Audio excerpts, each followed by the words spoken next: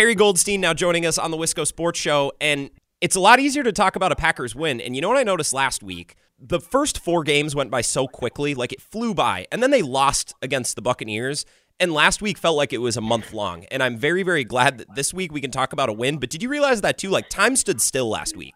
Yes. Yeah. It was like the slowest week ever, just dealing with all the dreadful Packers suck. We are on our way down talk. And then it's like, well, this weekend obviously showed us that that's not really the case. Yeah, I think this weekend showed us that the Packers are who we thought they were, right? Like, they're going to beat up on the teams they should beat up on, right? I guess I didn't learn a whole lot from this game other than the Packers are consistent and they beat who they should, which in 2019, I guess, wasn't necessarily the case, so that's progress. I think if there's one thing that's unique to this week's win, maybe that I didn't see in the first month when they rattled off 4 in a row, I was really impressed by their depth, right? Billy Turner at left tackle, Jamal Williams is the lead back, which I think we all believed in Jamal Williams, but Billy Turner was a nice surprise. Like, if there was one thing that I learned, sure, it was the 1-6 Texans, but that depth is really reassuring, and they didn't really seem to miss a beat.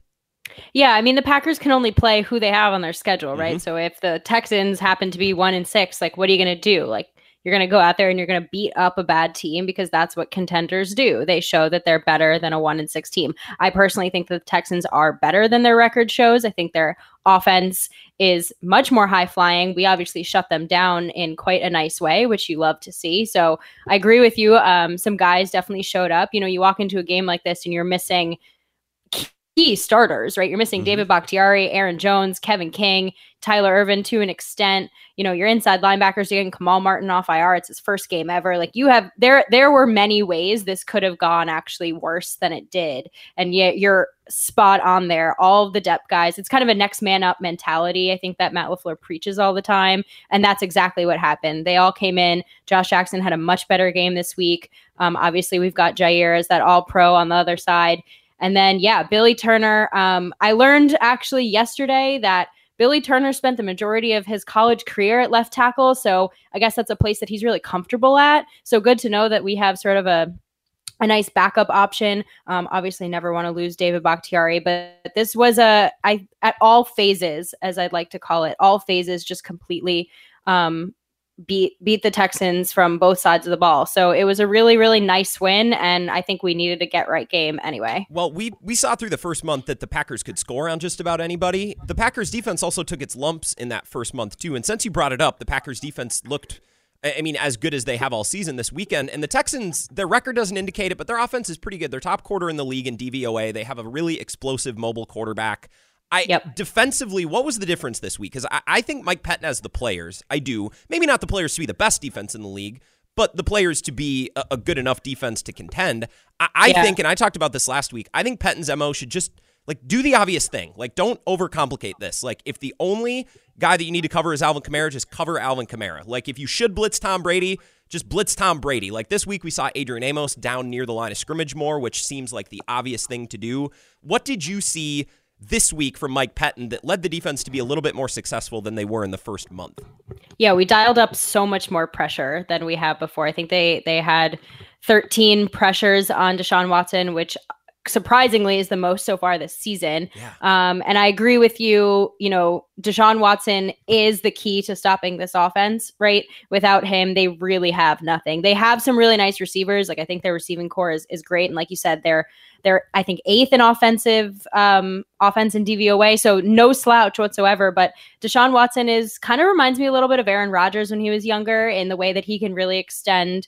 So Aaron Rodgers can still do this to extent, but extend plays, evade pressure, get out of the pocket, really carry a team on his back. And so getting to Deshaun Watson, to me, which again, like, getting to any quarterback any week should be the key. Yes. But like Deshaun Watson especially is just like, if you minimize him, like, this is done. And that's what they did. And we saw it a little bit, like you said. I'm so glad you brought up Adrian Amos, because him blitzing, a nice defensive back blitz is like one of my favorite things to see. Yeah. Getting him on that key sack at the end of the game, coming up with the fumble recovery. I think the defense just showed up. I am complete agreement with you. I think we have all the players and the pieces to have a really nice defense. Not necessarily top 10, I guess. Maybe that's a pipe dream for me to believe in, but we have we have the pieces, to stop opposing offenses, and they just all did their part. I don't know if there was necessarily anything Pettine called up besides the added pressures that I thought he did differently, but when you get blanket coverage from a cornerback on your number one wide receiver and you get to the quarterback, you're going to stop the opposing team. And that's what they did. Absolutely. And I don't think top 10 is a pipe dream at all. I think that's a realistic goal. And I think that's what the Packers should shoot for. I agree that I think they have the personnel to at least be in that conversation, which if this offense keeps playing the way that it does, I think that's all you really need. Perry Goldstein, Cheesehead TV, Game On Wisconsin, and Packer Report joining us on the Wisco Sports Show. Let's talk about the offense for just a sec. The last time that we spoke, which would have been, what was the game before the Buccaneers? Right after the Monday night game against the Falcons? Yeah, somewhere around there. We talked about all these different concepts that Matt LaFleur was using. Vertical plays to running backs, which was the Falcons game, now I remember. Bootlegs, mesh concepts. And I asked you about some other potential things that maybe we could see from Matt LaFleur. And we were excited because we didn't really know. I think we got a new one this week. And it's something that I saw in multiple games. That's just kind of blitzing and flooding one side of the field with everybody, just sending 4 wide receivers to the same area. I saw McVay do it against the Bears for a touchdown on Monday night. Did you see anything new this week against the Texans, like that flood? I don't know specifically what it's called, like flooding with 4. I saw on Twitter, and because that's where I learn all of my things is from other people on Twitter. Did you see anything new from Matt LaFleur this week where you're like, oh, that's exciting? That's another wrinkle. No, just what you just brought up, right? But this game plan to me was interesting. It was the perfect game plan. Obviously, it worked. But this was just essentially Aaron Rodgers out in the yard with Davante Adams. And I imagine that his first read is probably always Davante Adams. And then you put them in a situation where the Texans they're playing man, right? They're just press man Davante all game one-on-one, which I think is like the most poor game plan ever for a guy like Davante Adams, who will just absolutely demolish you at the line of scrimmage. So they were just getting the matchups that they wanted with their number one receiver. And I think it was actually a pretty simplistic game plan, but it worked. Keep going to the guy that's open, who's going to get you the touchdowns. I loved that. Even though the run game wasn't great, right? I think Jamal was getting 3-4 yards a carry, nothing wild, a couple of big runs. I think there was one that was like 9 yards, like really nothing wild, but Matt LaFleur stuck with the run game and he did not abandon the run game, even if it was only netting him like 3 yards a carry. And I thought that was really big because that allowed the play action to work. I know there are some people out there who are like, you don't need to establish the run for play action. Whatever you believe, it worked and it allowed Aaron to get the ball out to Davante pretty much with ease. 13 catches, 196 yards, 2 touchdowns. Like that's what our offense was. And it worked. Yeah, well, for no other reason, you run the ball just to give Davante Adams like a play off because he can't catch the ball on every play. Like he's open on every play against a secondary like that. And Perry, I had some listeners text and tweet me and said Rodgers is forcing the ball to Adams. And I in a game like Sunday's game, I don't agree with that because I think there are games throughout the year, and I'm just labeling them very simply as Davante Adams games. Week 1 against the Vikings was one. Sunday was one. I think this week against the Vikings could be another where the defense just has literally zero chance. They have no option. And Davante Adams is going to be open all day. And the sooner that LaFleur and Rodgers embrace that and realize, oh, it's 3rd down, look for Adams. Oh, it's 4th down, we should go for it because no one can cover Adams. Like the sooner they figure that out, I think they can just run away and win that game. Do you think that could be the case against the Vikings again this week? And if that's the case, where the game plan should just be Adams every play, like how can they best execute that, do you think?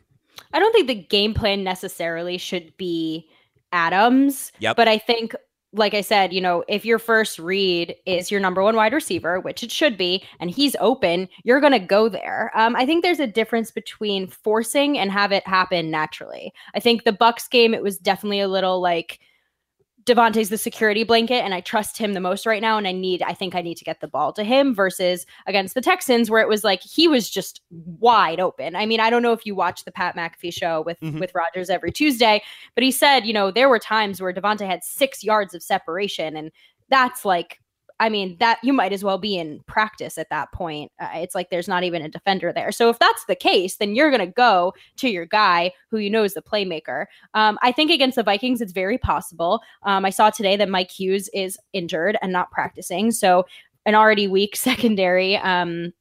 is even weaker.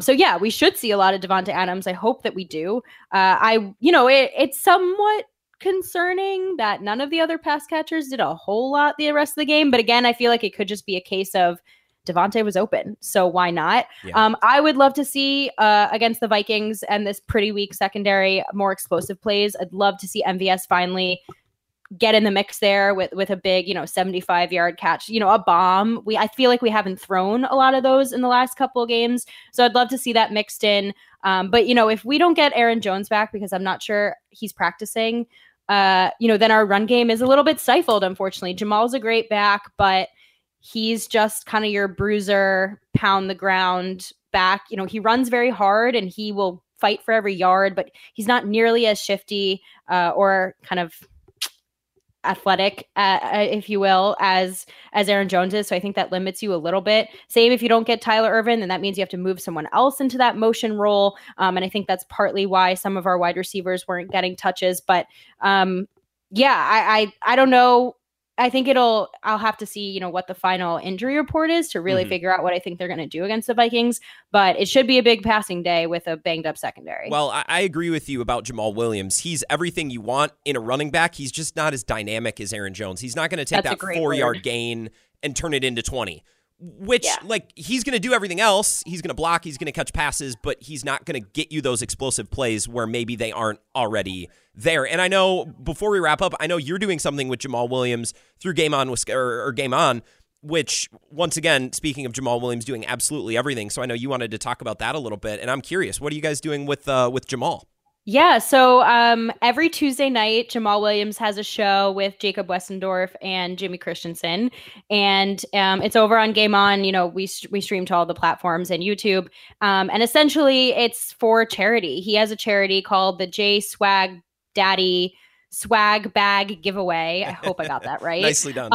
Essentially, he collects toys and other gifts for kids for the holidays and distributes them to local communities in need. And so we have a GoFundMe with him. We actually reached a huge goal this week. We reached $5,000. So we're looking to, keep it going and raise as much money as possible. But it's been really phenomenal to have him every week. And he's got just the best personality, the best energy. Yeah. And he really, really cares. He really cares about giving back to the community. So really proud to be able to help him with that. No, that's really cool. And you said for the holidays, and I'm like, mentally, I'm still stuck back in March. Like, it blows my mind that we're this far into the NFL season already, and it blows my mind that it's almost November. Perry, I know we're trying to plan ahead a little bit. I would love to talk to you. I got this 49ers game circled. Like, I think the Packers should have beat the Texans. They did. I think they should beat the Vikings, and I think they will. Let's check back in after the 49ers game, and I hope we're not talking about another blowout, because that would be a major league bummer. But I'm interested to talking to you again later on in the season. And Perry, I appreciate it as always. Thanks. Thank you for having me on. I love being here. And yeah, hopefully we're breaking down a win after the 49ers, but we'll see. Yeah, we can only hope. Thanks again, Perry. Thank you.